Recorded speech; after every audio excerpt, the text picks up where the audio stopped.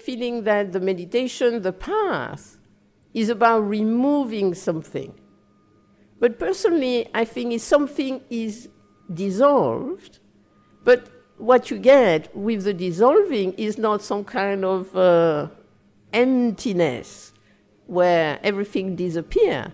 But I think it's more that some obstacles are dissolved so that then your creative potential, your creative functioning can really manifest, of course, with wisdom and compassion.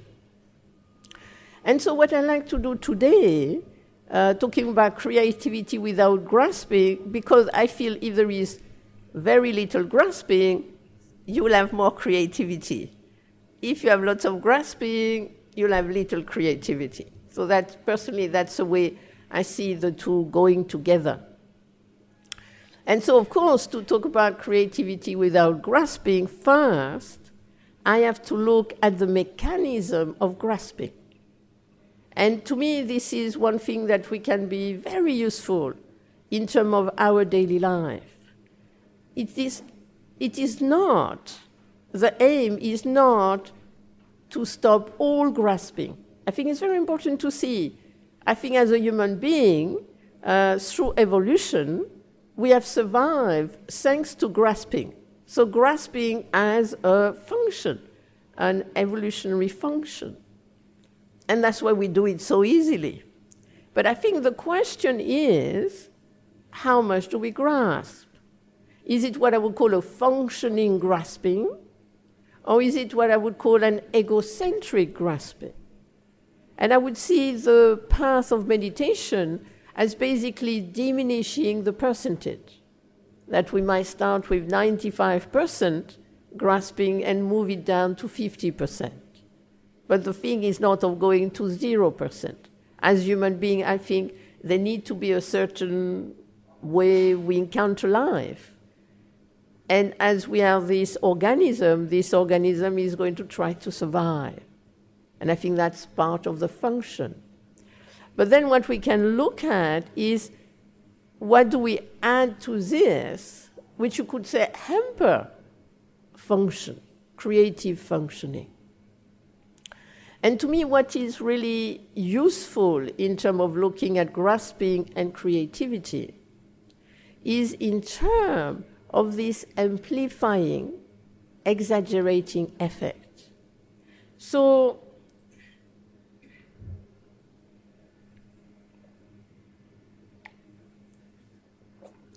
I will start by just a little image.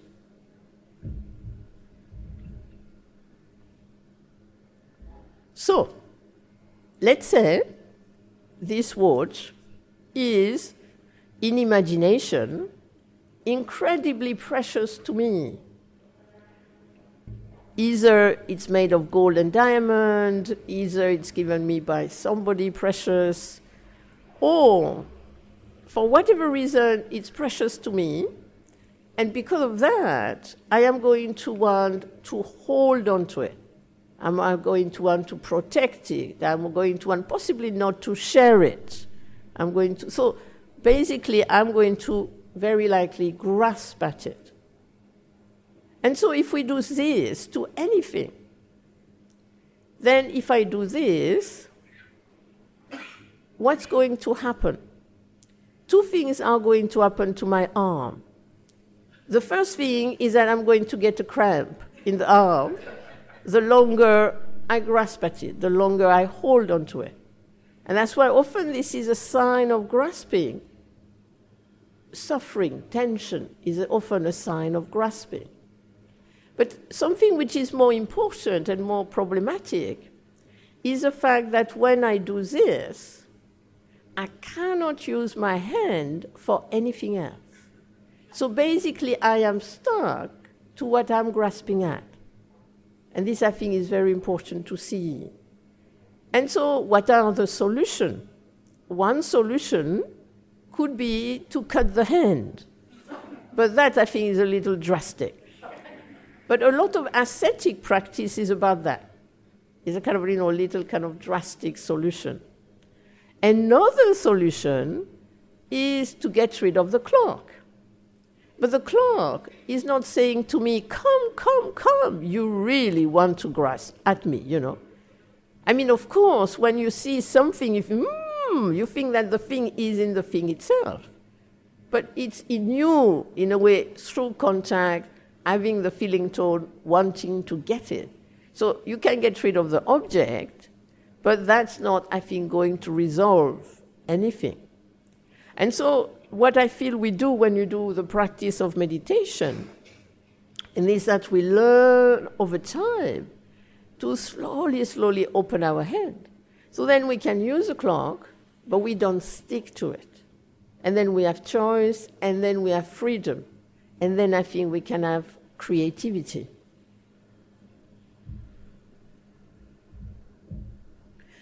And to see that when we grasp at something, that's where, in a way, this important teaching about contact. So yesterday I was talking of feeling tone, and I was saying you have these 5 omnipresent factors: contact, feeling tone, perception, attention, intention. And today we're really going to focus on contact, because I think that's where grasping starts. And I feel part of the awareness practice is to become aware of contact. Oh, I contact in that thing, and then what happens when I come into contact and I grasp? And so when we come into contact, that it be with a sound, with a thought, with a sensation, with a person, etc. Generally, when we grasp, immediately we identify. I, me, mine. The two, grasping and identification, go together. Then as we identify, we in a way solidify around what we grasp at. Next, we isolate around it. And next, we magnify it. And so this, I think, is what is a problem, in a way, with grasping, is when it has this amplifying effect, because that will actually stop creative engagement.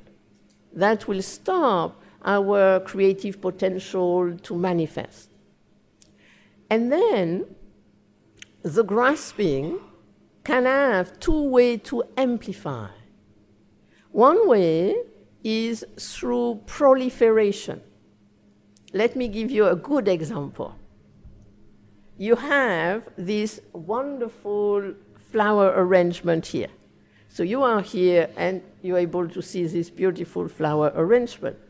So I come in the room, I see the beautiful flower arrangement, and I like it, you know. Beautiful colors. Where did they buy it, you know? Is it down the road? What's a better shop? Do I have enough money? How much did it cost? That's proliferation. So you're not with the beauty of the flower anymore. You are with the acquiring and the commenting and the extrapolating, what I would call abstraction. So you move from the experience itself to abstracting about the experience. And in abstraction, your creative potential have very little leeway in the experience. But you can look at this, and you can have what I would call a negative proliferating effect. You see the flower arrangement. This is such a nice flower arrangement. I am a hopeless flower arrangement. I can never arrange flower like this. I'm such a terrible person. I can't even do this. You know, what's the point? Da-da-da-da-da. So from something which is just, you know, a bunch of flowers, which are beautiful, you could go actually very fast, either in positive, so to speak, proliferation or negative proliferation. Instead of creative engagement is, they brought this beautiful flower, can I appreciate them? So anyway, part of the creative engagement is being with the experience, but this adds a certain quality to the experience. For example, appreciating. So you could enter the room, see the flower, enjoy them, and that's it. Because of course we could become obsessed by the flower. Ooh, they're nice, and then you kind of, that's all you think about. But that's not the idea. The creative engagement is to see the thing within the wide perspective of the whole situation. So it's kind of part of the condition. But we are not stuck on only that condition. So this is the difference. Grasping, it isolates one condition and then extrapolate around it. When creative engagement is you see the condition, you appreciate it, and within the whole other conditions. So it's a much wider open view. And because of that much wider open view, you can have more creativity, you can have more possibility. But another thing with that amplifying effect is that you can have exaggeration. That's with grasping, often, instead of this is happening now in this way, you generally go into it's always like this. It will never change. Which then makes it this, again, big, massive abstraction, which the creative potential cannot do anything with always. It can do something with what happened, how did it happen, but not with this amplifying effect. Like many years ago, I phoned a friend, and I said to her, "How are you?" She said, "Life is terrible, everything is terrible, da da da da." And I said, "What happened?" "Nothing happened, it's always like this." And so after 10 minutes, finally she said, "Yes, yesterday something happened." And then we could shift the discourse from this kind of impossibility, you could say, to, oh, this happened, it happened in this way, how could I creatively engage with this situation? So that's what, in a way, the difference I see between the creativity and the grasping. And so what I think is important is not that we try not to grasp ever and to be always creatively engaged, but actually to notice. I think part of the meditation process is to help us to notice when do I grasp, how does it feel, how do I amplify, how do I exaggerate, or to see it as a signal. I think when you start to say to yourself, it's always like this, that's a signal that we are grasping. So from this seeing, oh, I'm grasping, can I come back to the condition themselves? So it's kind of like bringing this caring, careful mindfulness to the situation. And then to kind of, in a way, exploring the grasping process and then seeing, recognizing when we creatively engage, how it feels, what happened, recognizing when we grasp, and things of that nature. So then what I thought we could do today, this morning, is look more at grasping in terms of contact with the senses. So you have, you can see something, you can hear something, you can smell something, you can taste something, you can feel something in the body, and you can have thought. And all this is a contact. And each time we are in contact, we can grasp or we can creatively engage. So I thought this morning we could work with sounds, and possibly also we could work with sensation, because I think that's something we really have to deal with a lot. And then this afternoon I will look at another aspect of grasping and creative engagement. So maybe let's just look at sounds and at sensation. And then that's what we're going to do. I plan for us to do meditation, sitting, walking, sitting. And after we'll finish the morning with a discussion. And so you hear a sound. What do you do with it? Do you just hear a sound? Or do you start to grasp at the sound and then proliferate or exaggerate around it? And one of the sound, like when we sit in meditation, we'll work with more like natural, you could say, sound. But one thing in our daily life we can look at is actually when we come into contact with words. You hear a word, what do you do with it? I mean, what is a word? Often in the Buddhist tradition, they talk of emptiness. And I would say words are fairly empty.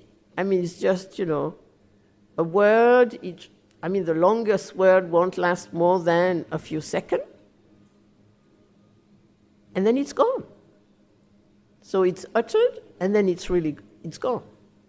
But you might sit in meditation, and suddenly you remember a word somebody said to you 2 years ago. How dare they say this? That was really da-da-da-da. And then you could actually create a very unpleasant feeling to now, when the word is not uttered whatsoever, but by you having made it so solid. I mean, this I think is very important. What do we do with words? How do we encounter them? And to me, creative engagement with words is, first thing, is it about me or is it about them? Because somebody says something and we think it's about us, but not necessarily. I mean, of course, sometimes we can make mistakes and somebody can point them out, but not all the time. And so I think this is like we have this weird immediate reaction, mine, to this very empty thing. And then we keep it. And then time to time, we bleed it a little bit. Oh yeah, that was really nasty, And then we might plot revenge, But it's just a word. But you might say, but yeah, it's just a word, and it might be empty, but it's really potent. But where does the potency lie? I would say the potency lies in the grasping, lies in the identifying, lies in the amplifying. Because even if somebody says something unpleasant to you, if you don't grasp at it, and it's not about you, why keep it? It's like if you buy you go to the market and you buy oranges or apple, and then you come home and you realize one of them is rotten, when generally you make very sure you only get the best apples. But one make mistake and you get a rotten one. And you don't say, well, it's rotten. I'm going to keep it a long time. I'm going to eat it every day. No, it's rotten. I don't need it. You throw it, you recycle it, you compost it. It's the same with words. But it's kind of like, we hear something, it defines me. It's just a word. Does it define or not? Sometimes it can be good if somebody tells you something you don't notice. And it's, it can be useful. Because sometimes we are blind. So of course, if somebody points something out, it could be useful. It might not be pleasant. I remember many, many years ago, I was living in community, so we used to have this community meeting, were fairly a little intense. And then one day somebody decided to sort me out, attack me or whatever, and decided, he was fed up. I was too organizational. I was organizing everybody all the time, that he was fed up with it. So, it did not feel pleasant as an experience. But afterward, I thought, maybe he has a point. I like to organize. Fair enough. Maybe I should not organize them so much. So I stopped doing it, and it was much better for everybody involved. But of course, it was not pleasant as an experience. But I did not grasp at it thinking, I am a terrible person. I organize other. I just thought, it's a good function, but possibly not to apply it all the time to everybody. So again, it's not to grasp at the identifying of it. And that was very useful. Another time I was meeting somebody and they really shouted at me and said all kinds of things. But what they were accusing me of, I have never done. So I just stood there. It was, again, not very pleasant, feeling turned a little unpleasant, but I listened to it, and then at the end I said, well, fine, you don't want to meet with me, that's fine. But afterward, with a friend, another teacher, I kind of got him, and because I thought if he can do this to me, a teacher in the organization, then he might do this to other people, which might not be as easy for them. So I heard it. The encounter was not so pleasant, but I did not keep it, because it was not about me, it was about him, and how he wanted to get out of the meeting, actually. That's all it was about. So in a way, is that we hear a word, what do we do? And then we can cultivate this when we practice meditation in terms of listening meditation. Personally, I think in terms of contact, working with contact, listening meditation I find very useful, to just listen to the sounds and try not to grasp at them, not to comment or anything, but just to listen to the sound as they arise and as they pass away. Also, if the sound continues, to notice, the sound is changing within itself. So this is the first meditation I thought we could do. Then, possibly when we do the walking meditation, we can see, we can explore either the sound, or we can explore the sight.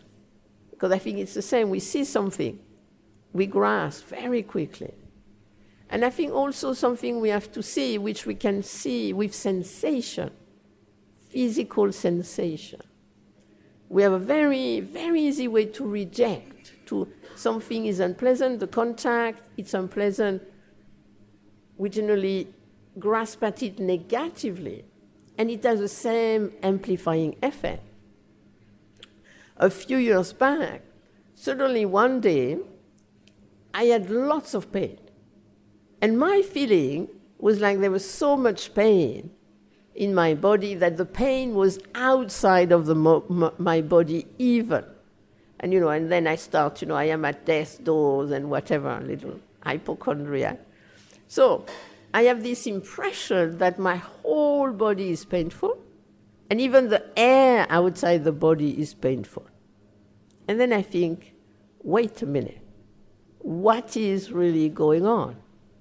So with the mindfulness and the vipassana, the looking deeply into the experience, I start to do body scanning.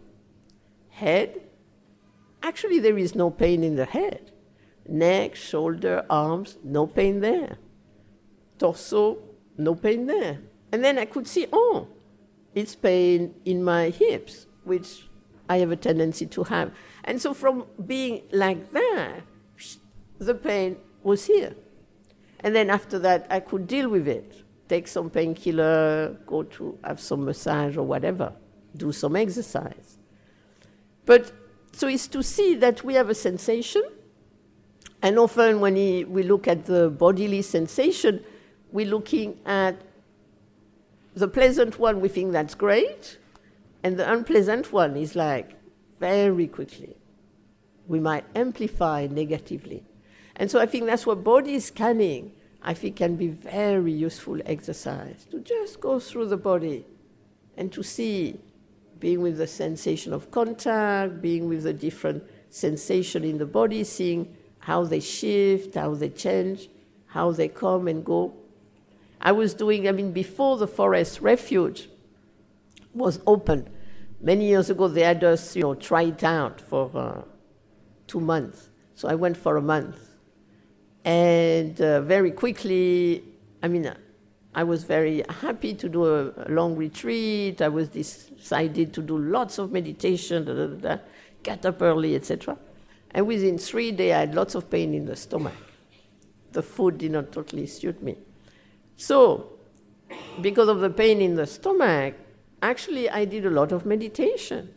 Because immediately I thought, if I have that pain like this the whole time, I have 28 more days.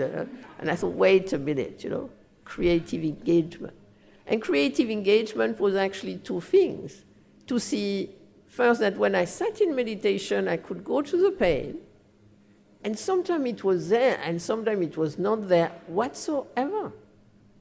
And to me, that was very liberating, to see it was not really continuous. It changed within itself. It came and went. And also to see if I did more walking meditation in the forest, I would have less pain, or if I lie down. So again, I could manage the thing easily, and I lasted 28 more days. So in a way, to see that when we have a sensation, what happens if we grasp at it? What happens if I creatively engage with it?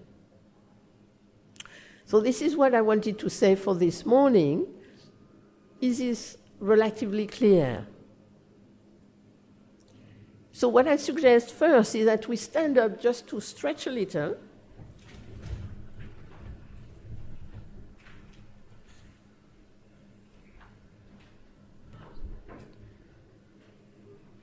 And then if you can find a comfortable posture.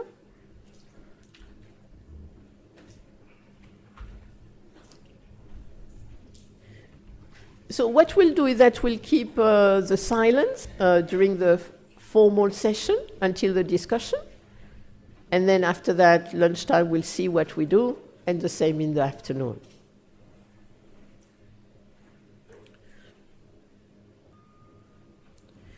So if we find a comfortable posture, the back is straight, the shoulders are open,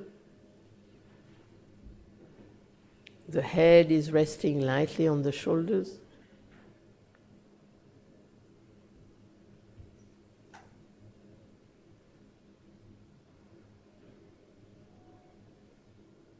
And as we sit here, just opening with mindfulness, caring and careful mindfulness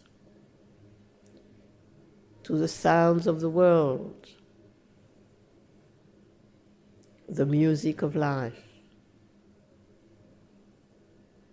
Just listening without grasping or rejecting.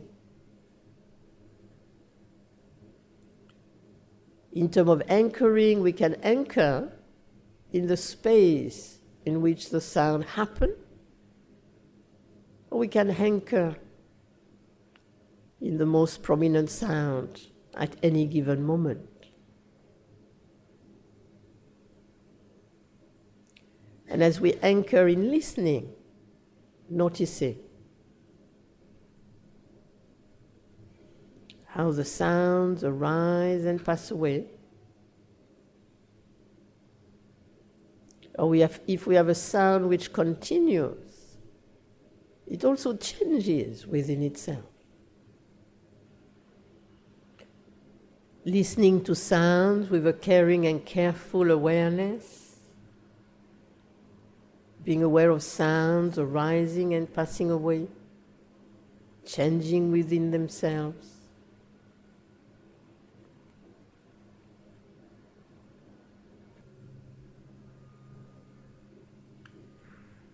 So now there are 30 minutes of walking meditation. And during the walking meditation, you can walk indoors, in this room, or in the smaller room. If you want to walk outside, you can also, as long as you come back and get the elevator in time. So whatever suits you. And during the walking meditation, it's an opportunity in a way to do meditation in movement. Also is having a different relationship with walking, because generally when we walk, we go somewhere, and often we walk on automatic because we're thinking of the aim, of the goal. Walking meditation, we just walk for the sake of walking, and then we can use different anchors. We can use the anchor of the feet. So just being aware of the feet, touching the ground. And then, of course, from the feet touching the ground in the foreground, then you can put this in the background and then open to the sound if you want. Or as you walk, what I find is interesting is also to work with visual contact.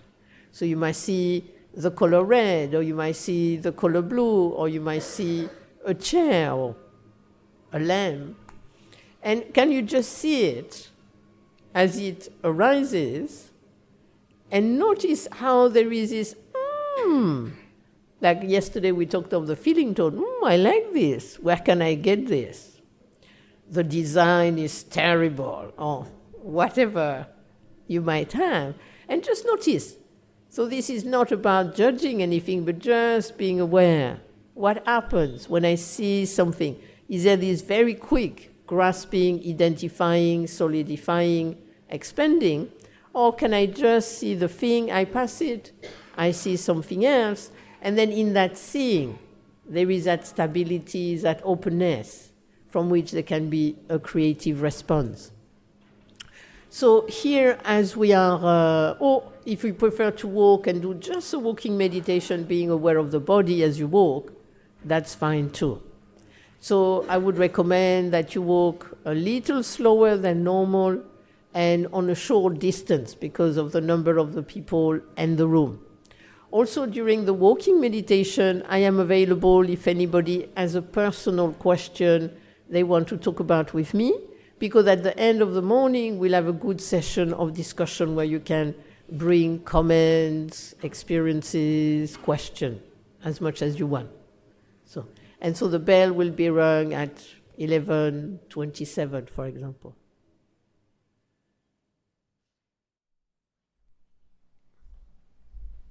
So if we can return to the room and find a comfortable posture. I would like to say a few words before the next meditation. So you might notice today each time we do a sitting meditation, I'm going to bring a different type of meditation. This is not to confuse you, but it's just to explore contact and to explore different ways to cultivate concentration and looking deeply, what I call experiential inquiry. So we explore the listening. During the walking meditation, we explore the body, the sensation of contact with the sound, also with what we see. And now I like to do a body scanning meditation. So I'll just, through the meditation, I'll go slowly through it. And because in a way, this is one of the major contact we have, is with our body, with our physical sensation. And so I think this can be a very good practice in terms of grounding ourselves in the body, but also in terms of how we creatively engage or we grasp when we experience a sensation. And also I think when we go through the body, we can explore either the sensation of contact, of just the air on the cheeks, or the clothes on the skin, or the hands on each other on the side, or the sensation of contact of the buttocks on the chair.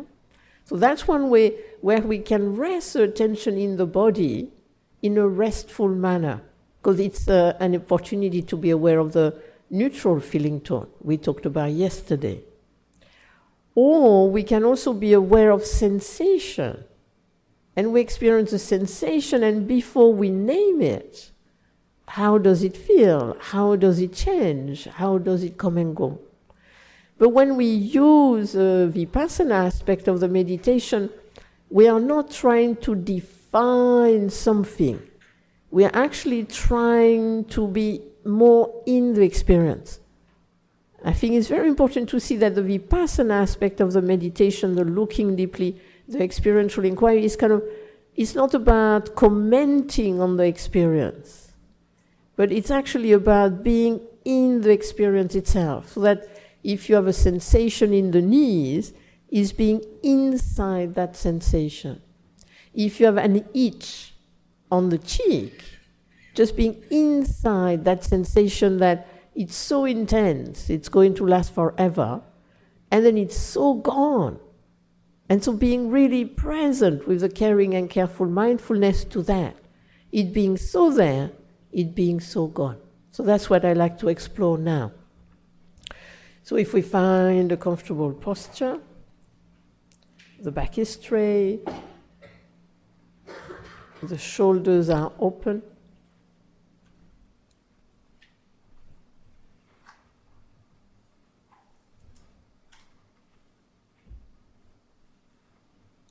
And gently bringing our attention to the head.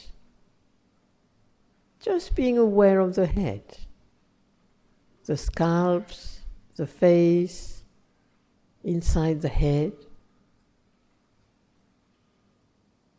without grasping or rejecting. How does it feel to have a head?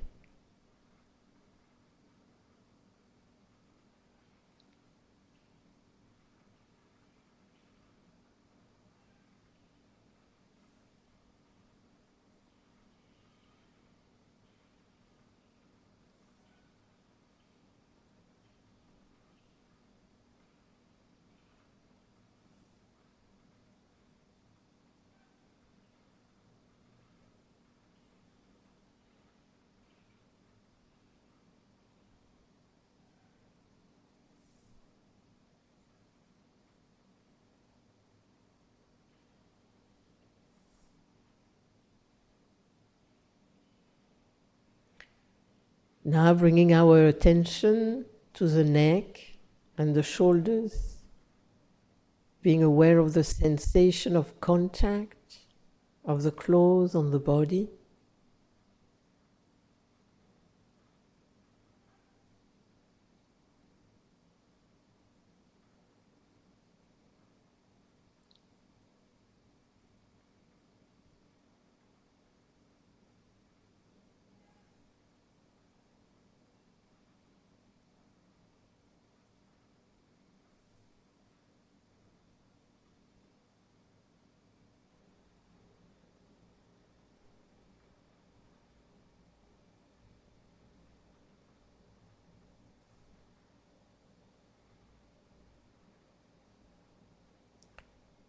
Now bringing our attention to the arms and the hands, being aware of the sensation of contact of the hands on each other or on the side.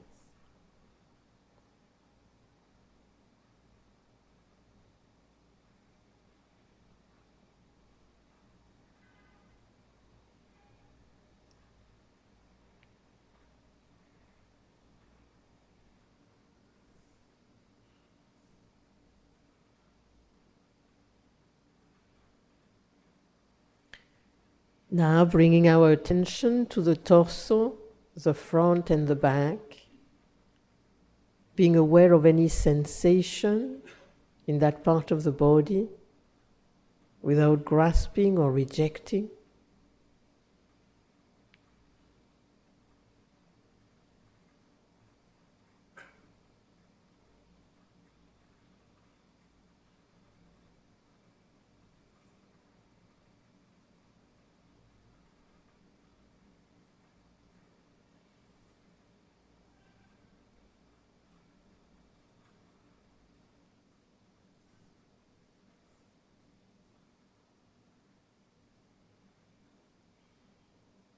Now bringing our attention to the pelvic area, the front and the back, being aware of the sensation of contact of the buttocks on the cushion.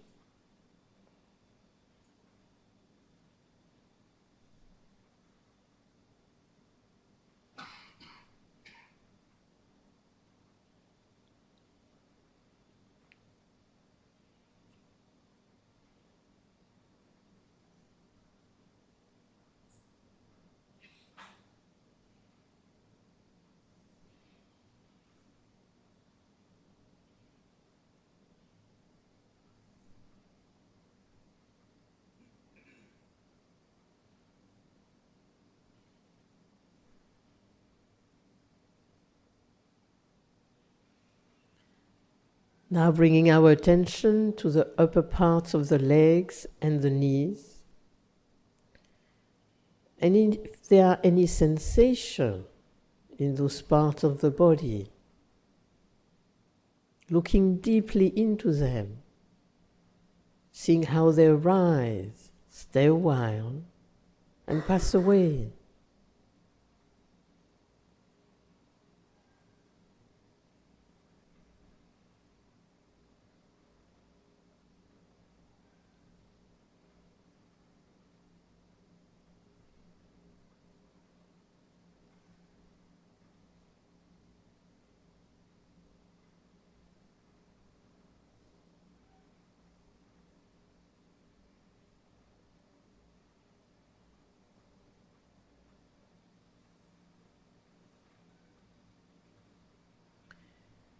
Now bringing our attention to the lower parts of the legs and the feet. And if there are any sensations, strong sensation in those parts of the body, looking deeply into it, experiencing that it changes within itself.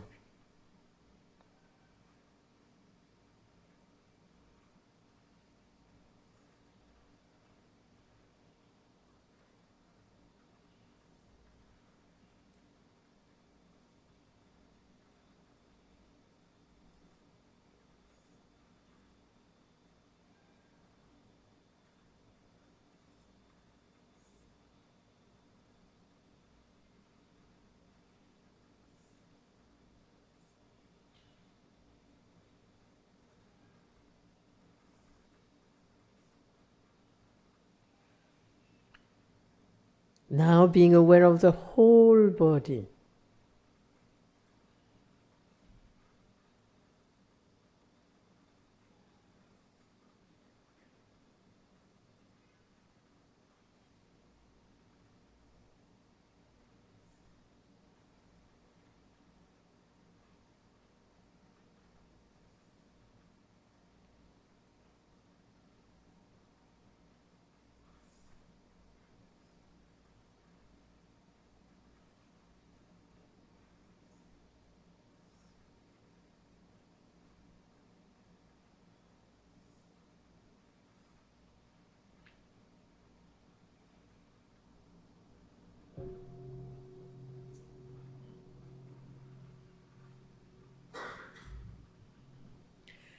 Now, if we could just stand in meditation, get up slowly and just do standing meditation just for a minute or two.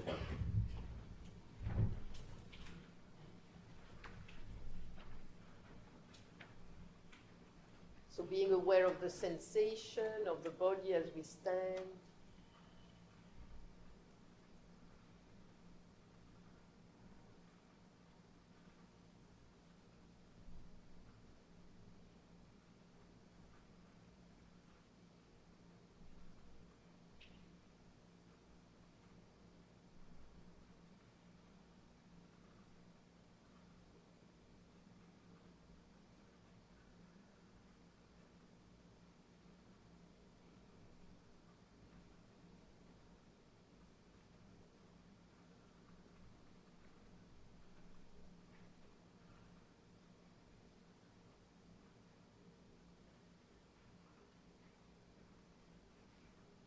Gently stretching, and again being aware of sensation as we stretch.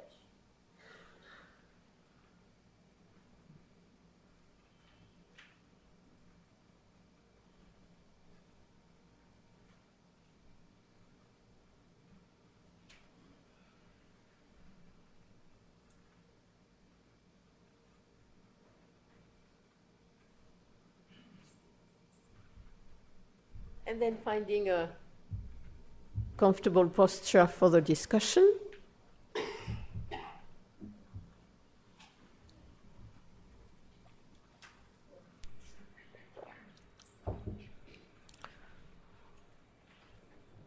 So for the discussion, if there are any comments, any questions, this is wide open.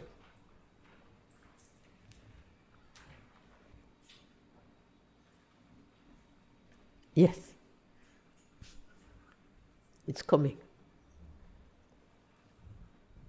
Good morning. Thank you. Please comment on the relationship between being deeply within in experience and observing it simultaneously?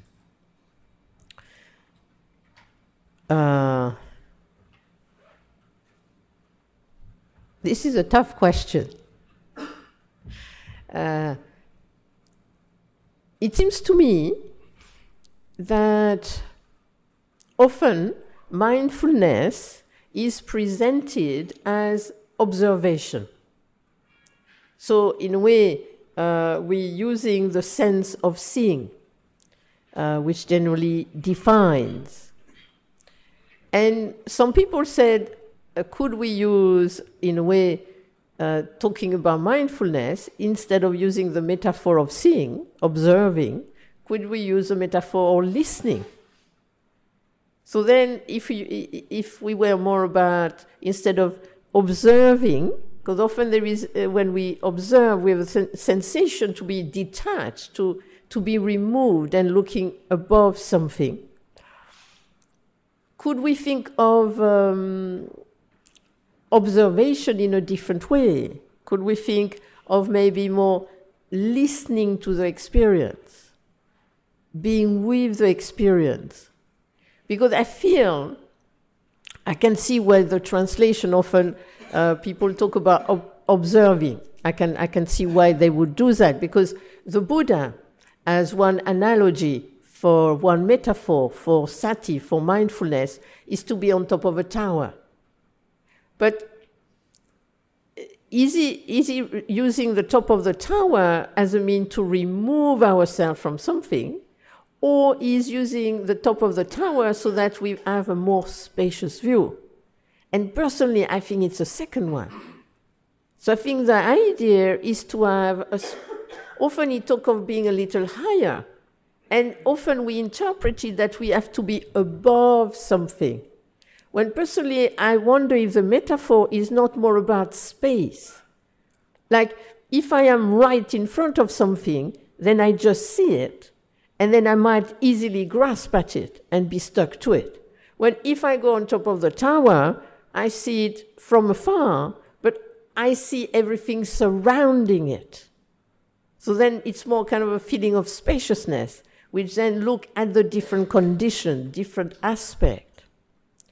So personally, I would say, like if you have, let's say, a sensation in the knee, to me, I think it's a different move to, oh, I have this sensation in the knee. And then it's kind of, you go into the description, the definition, and then maybe ideas of what you're supposed to do with it or whatever. When personally, what I try to do is more, I go inside the sensation to try to experience it where it is in a spacious way. And so I am aware of the sensation where it happens before I go into commenting, naming, etc., and associating. I go inside the sensation, and then I try to, how does it feel? How does it change? So that's what I would see about it in terms of that. Thank you. Hi. In terms of a comment, one thing that I found interesting in the sound meditation is that every sound immediately evoked an image as well.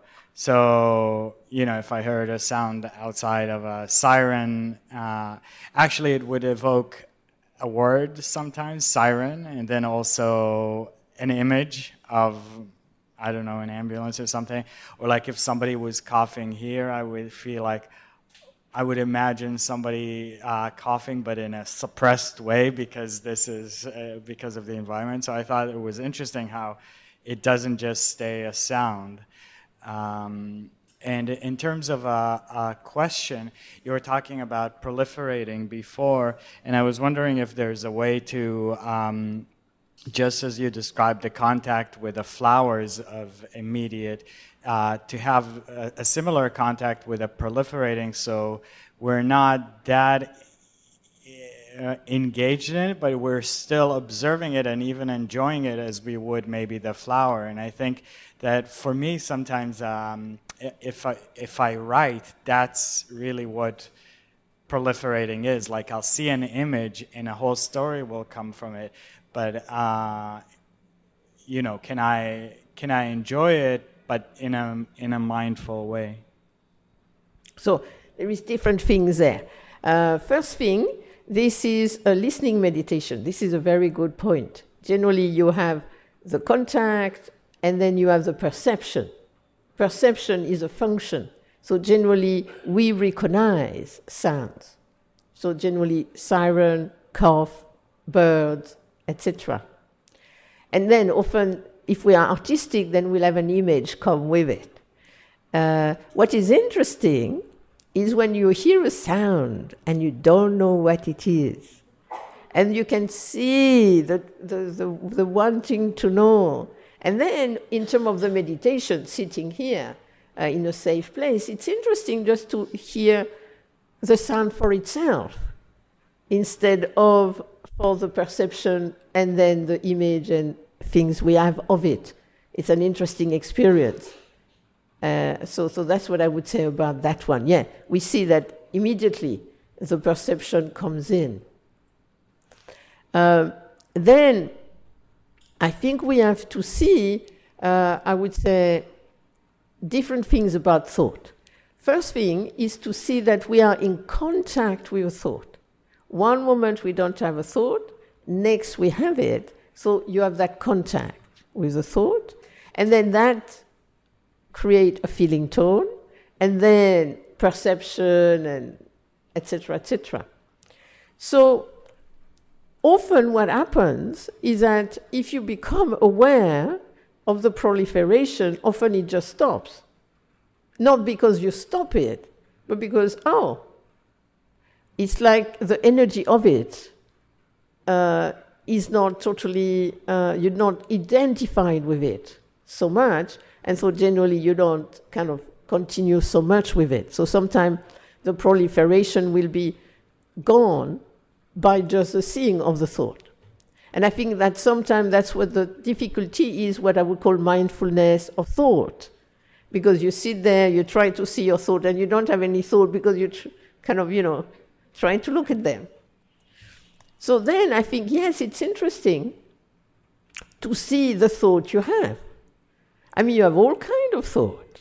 And some are more, I would say, skillful than others, some more inducing pleasant feeling tone or negative feeling tone and leading to action, which might be appropriate or inappropriate. So I think it's useful to see what happens in those terms, kind of to look at it. What's going on? What am I saying? What is the languaging in the thought? And things of that nature. I think it's very interesting. It's even interesting to see what is a taste, the feeling of the thought. Yesterday, someone was talking about daydreaming. And daydreaming had this very gooey, kind of really very interesting why we go into daydreaming at the beginning. So I think, it's very interesting to look at the thought, at the word you use in them, if you can do it in a light way. And so you don't have the judging of the judging of the judging. But then what I think you're talking about is a little different. Is what I would call a creative thought. You see, I am a writer also. And what I do with writing is that generally I throw thoughts. I throw, what about this? What about that? Think a little bit and then stop. Then later on, throw it a little bit, stop. And then I go in front of the computer, and then generally in the doing of it, something will happen. And as I do quite a lot of meditation, what I have noticed is that there is a difference with what I would call an entertaining thought and a creative thought. Because what I used to find myself is sitting and having an amazing idea for a book and really spending a lot of time of the meditation, this great idea, yes. And then I ended up, I would never use it. And I thought this is more like entertainment, actually, which is fine, and other thought, it's really, that aspect, this aspect. And then what you have with creative thought is that you have the creativity of it, suddenly you see something or you imagine something that you've not imagined before. That's creative functioning. And then at some point, the energy of that goes. And then what you generally get is a repetition of it. You repeat it this way, that way, I must remember it, etc. And so, as a writer, you have to see how you work. But I think in terms of the meditation process, I think we can look at thought in different ways. And so when I have this creative thought, I would say I go with it a bit, and when I see it's repetitive, I just leave it. And I don't try to remember it, because if it was a good one, then I'll remember it later. Because otherwise you spend your time trying to remember and then you kind of... I have a question on how you could adapt the body scan to people who have severe chronic pain and are not able to do body scan.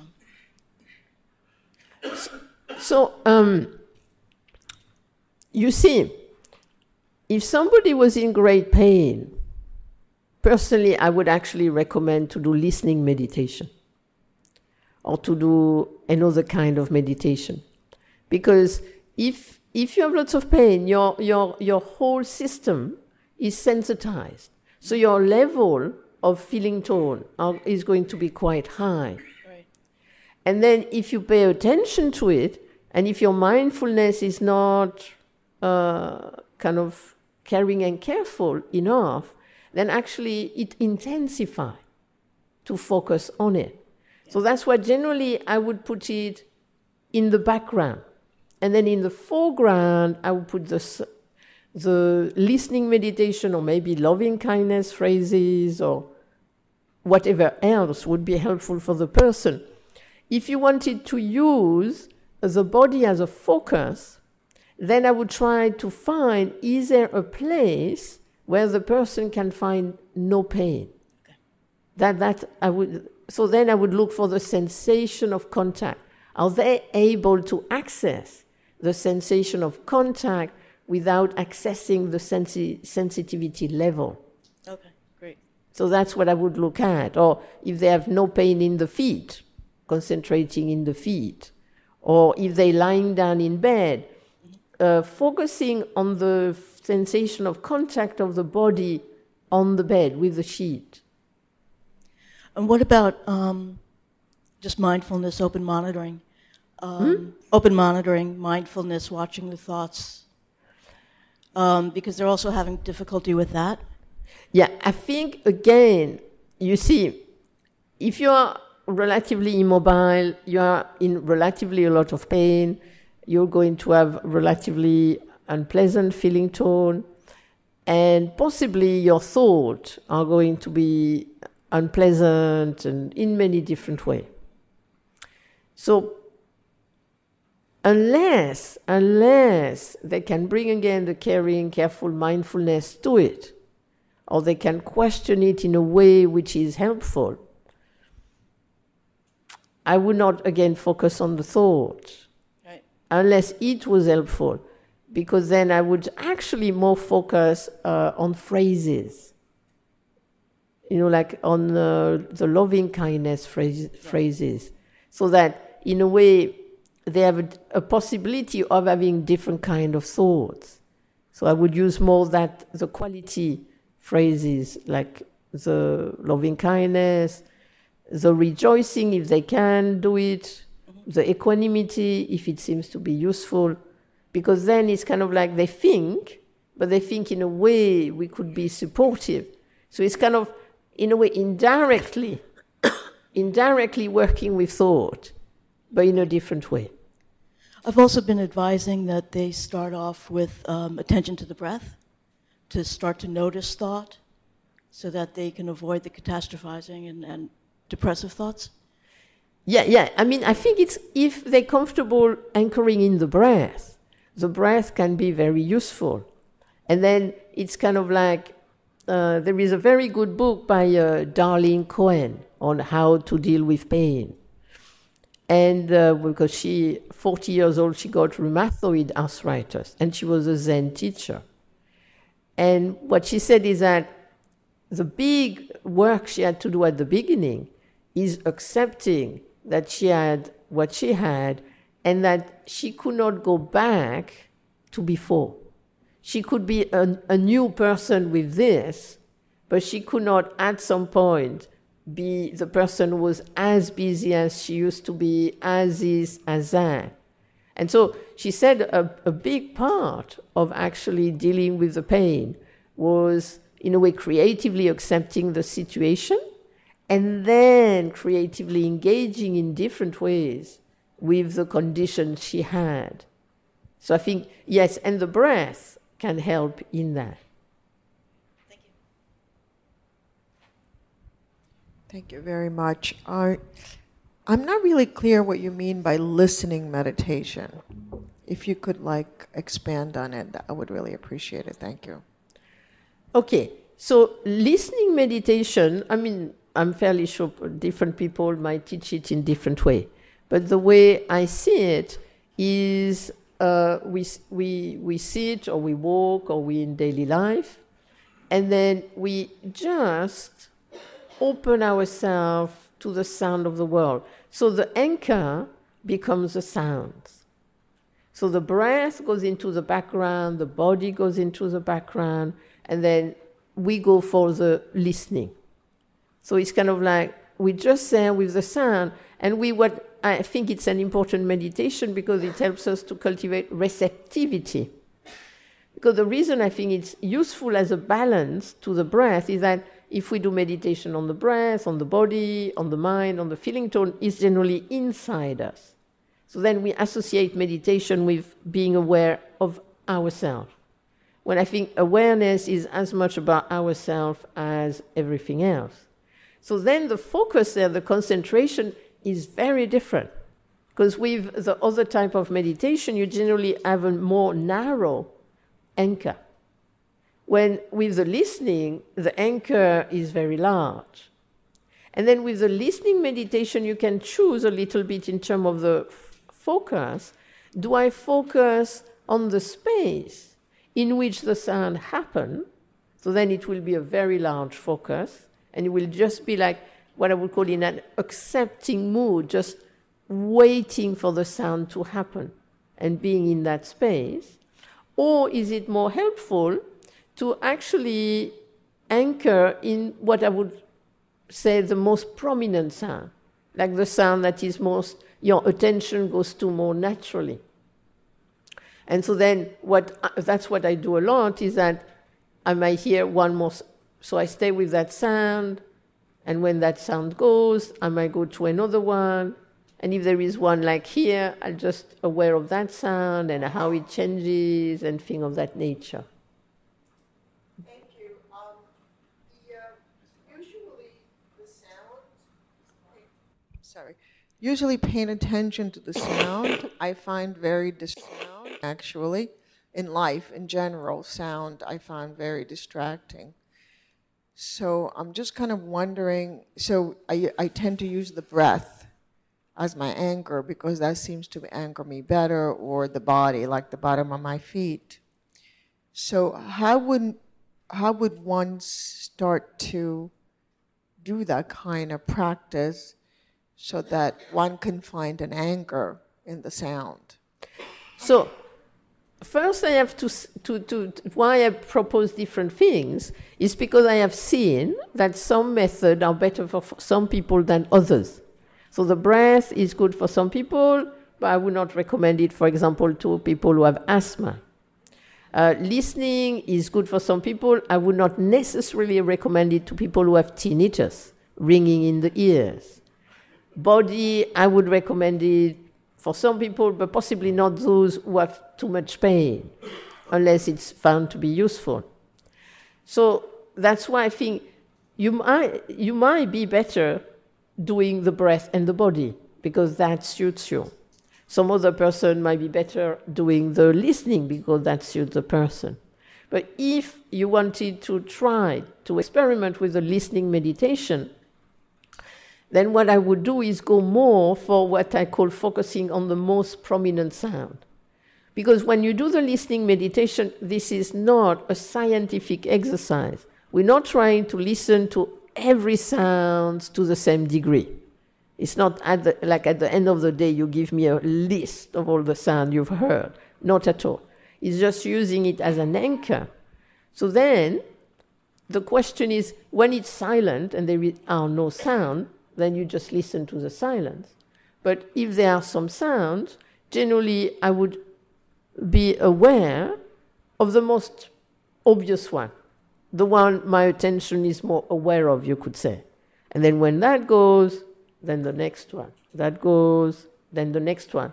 So you're not actually looking to listen to sound, and you're not trying to listen to all the sound. So it's just cultivating that receptive posture.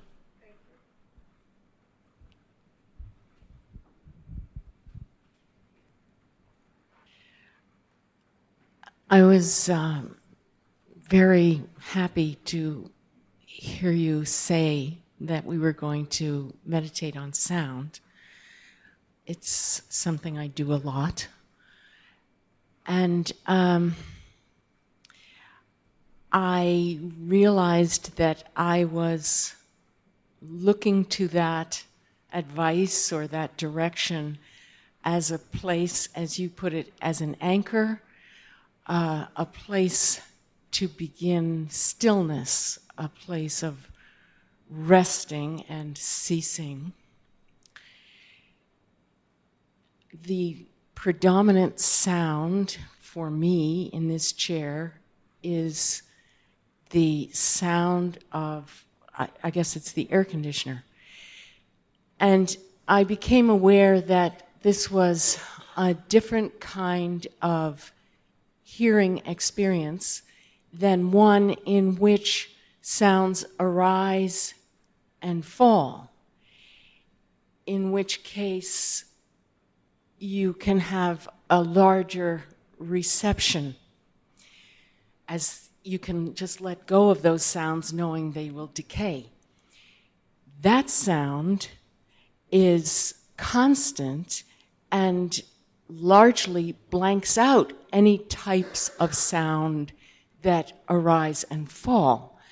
And so I was trying to understand how I could use that sound as a place of rest or repose or stillness.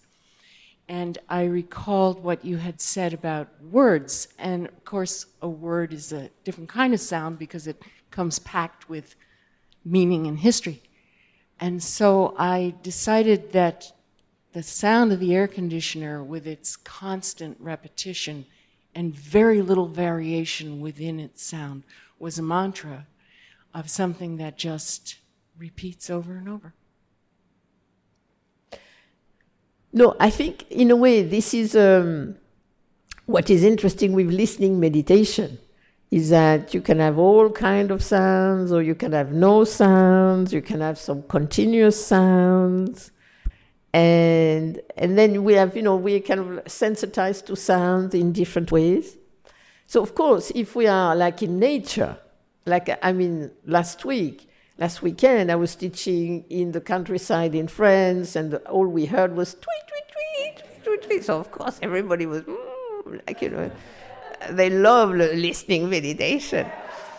But I find it as valuable to actually listen to the sound of the AC. Of course, the feeling tone is a little different. But as an exercise, I find it interesting to see, yes, there is repetition, but it changes, it comes, sometimes you have other sound, and then it kind of makes us look a little bit as what you did, as our relationship to it, how we perceive it. And the way we perceive it really change the feeling tone we have about it. And so that's why I find it interesting, the idea. Like in a way, one thing we can say to ourselves about the AC noise is that as long as we hear it, we are aware. And notice when you are thinking of something else, actually you're not aware of it. So in a way, it's kind of like a bell of mindfulness. And so it's kind of very interesting when you have a sound which is relatively repetitive and continuous like that, how you can use it. Instead of generally what we do is, it's come. And then there is back to that spaciousness. So here it's kind of, you're dealing with something which is more occupying. And that's kind of interesting. I just wanted to add something onto that, my experience with the air conditioner. And I have tinnitus, by the way. Listening, I could hear little other things going on in the machine. I mean, there were things that came up and went down, plus everything else going on around it. But what I found is that when I was really just hearing the AC, my mind just wanted to jump around. It was really hard to hold it. I almost had to have a kinesthetic sense in my body in order to hold that sound. And then I would find myself going to my breath in order to stay with the sound. So I just wondered if you had a comment about that, about what might be going on, or... Yeah, no, I think it... it's not the greatest sound in the universe, let's say. But with meditation, we can be with it, definitely. So the question is also back to what I said, is that some people, the listening meditation will be a more natural fit. And then everything can go in it. That it be the sound of the AC, the bird, or anything else. But for some other people, because of different sensitivity or different way of perceiving, etc., they can't really use certain sound as an anchor. And I think then it's really, then put it in the background, because you'll hear it anyway, and then as an anchor, use the breath or the body. I think it's very important to see. That's why today you're going to have 4 very different meditation sitting, because I think it's very important to see, this seems to suit me more, this seems to suit me less, because often we think, I cannot do the breath because there is something wrong with me. I think possibly something wrong with the breath, not something wrong with you. So I think it's to be, not to sacralize the different things, but to really see, is what I would call play to your strength. And so then I would say, what is a good anchor for me? Because you have the anchor, and anyway you will have everything else. You see, we can look at concentration, at samatha, one of the 2 bases for meditation, in 2 different ways. We can think about it in terms of what I would call exclusive concentration, which then would mean you just have the anchor and you try to push everything else. This can be very good in certain terms, in terms of a certain calm and think of that nature, though possibly can bring some tension, but that's that. Or you can have what it seems to be might be more useful in terms of meditation in daily life, is what I would call an anchor within a wide open awareness. So it's what I would call an inclusive concentration. And then what you have is actually nearly like a different series level of anchor. So you have the anchor of the breath, which is what will kind of ground you. And then you might be a little back. So let's say you have the anchor of the breath 60%, and you could have 30% a bit of the AC anyway, and then the rest. And that, at time you might go from the breath to the AC back to the breath. Or you might go the body and the sound. So to me, I see it more as a kind of like a little moving thing. It's kind of like we kind of go to one anchor, but the anchor might recede in the background, something else might be in the foreground, but it doesn't really matter because it's the same awareness. And at the same time, you still have this anchor you can come back to. So that's what I would recommend. Yeah, so I think I understand better what you're doing with all this, but I just wanted to add that I did notice when I was focusing on the air conditioner how there was an inner expectation. This is like thought or feeling or whatever, an inner expectation of what should be happening with me, that I should be able to do this a certain way or something should be happening, and that was very important to see. Yeah, because you see, this is something I think is very important to look at in terms of practice, is a difference between cultivation and effect. When we practice, we're actually cultivating samatha, vipassana, anchoring, and experiential inquiry. But a lot of the time, we're actually focusing on the effect. So we are sitting, trying to be aware, whatever, and instead of saying we're doing the job the best we can within the situation, within 2 minutes, we do what I call checking meditation. Is this working? Am I doing it the right way? But when we go into checking meditation, we're not actually cultivating. And I think it's very important to see that, of course, we want this to help us and to make a difference, but I think to be careful with the way, as you say, expectation. And so I would make also a difference between expectation and aspiration. Aspiration gives us energy to move towards something. So let's say I have aspiration toward wisdom and compassion, and so I cultivate in order to move toward that, but not a precise compassion or not compassion 100% or whatever. I move towards something, so it gives me the energy to aspire to that. But if I have expectation that I must be compassionate 150%, wise 150%, then or I must be like this or like that. Expectation generally makes us tense and limits us because we generally have expectation of things known in a way. So in a way, to see how we move from we go to do the sitting, let's say, and we aspire, and then we think, but should not it be this way? What about that? And I think to kind of see when we move from one to the other, which I think is what you saw. I have tinnitus, so I was wondering how to work with the listening meditation and when you have that. I don't hear it with the air conditioner, but when it's more quiet. Oh, sorry. I don't hear my tinnitus when I have something like the air conditioner going, but then if it's more silent, I will certainly, it will arise, or I will become aware of it. Yeah, exactly. That's why I did not mention tinnitus at the beginning, because I thought, no problem. They will have this to cover it up if they have it.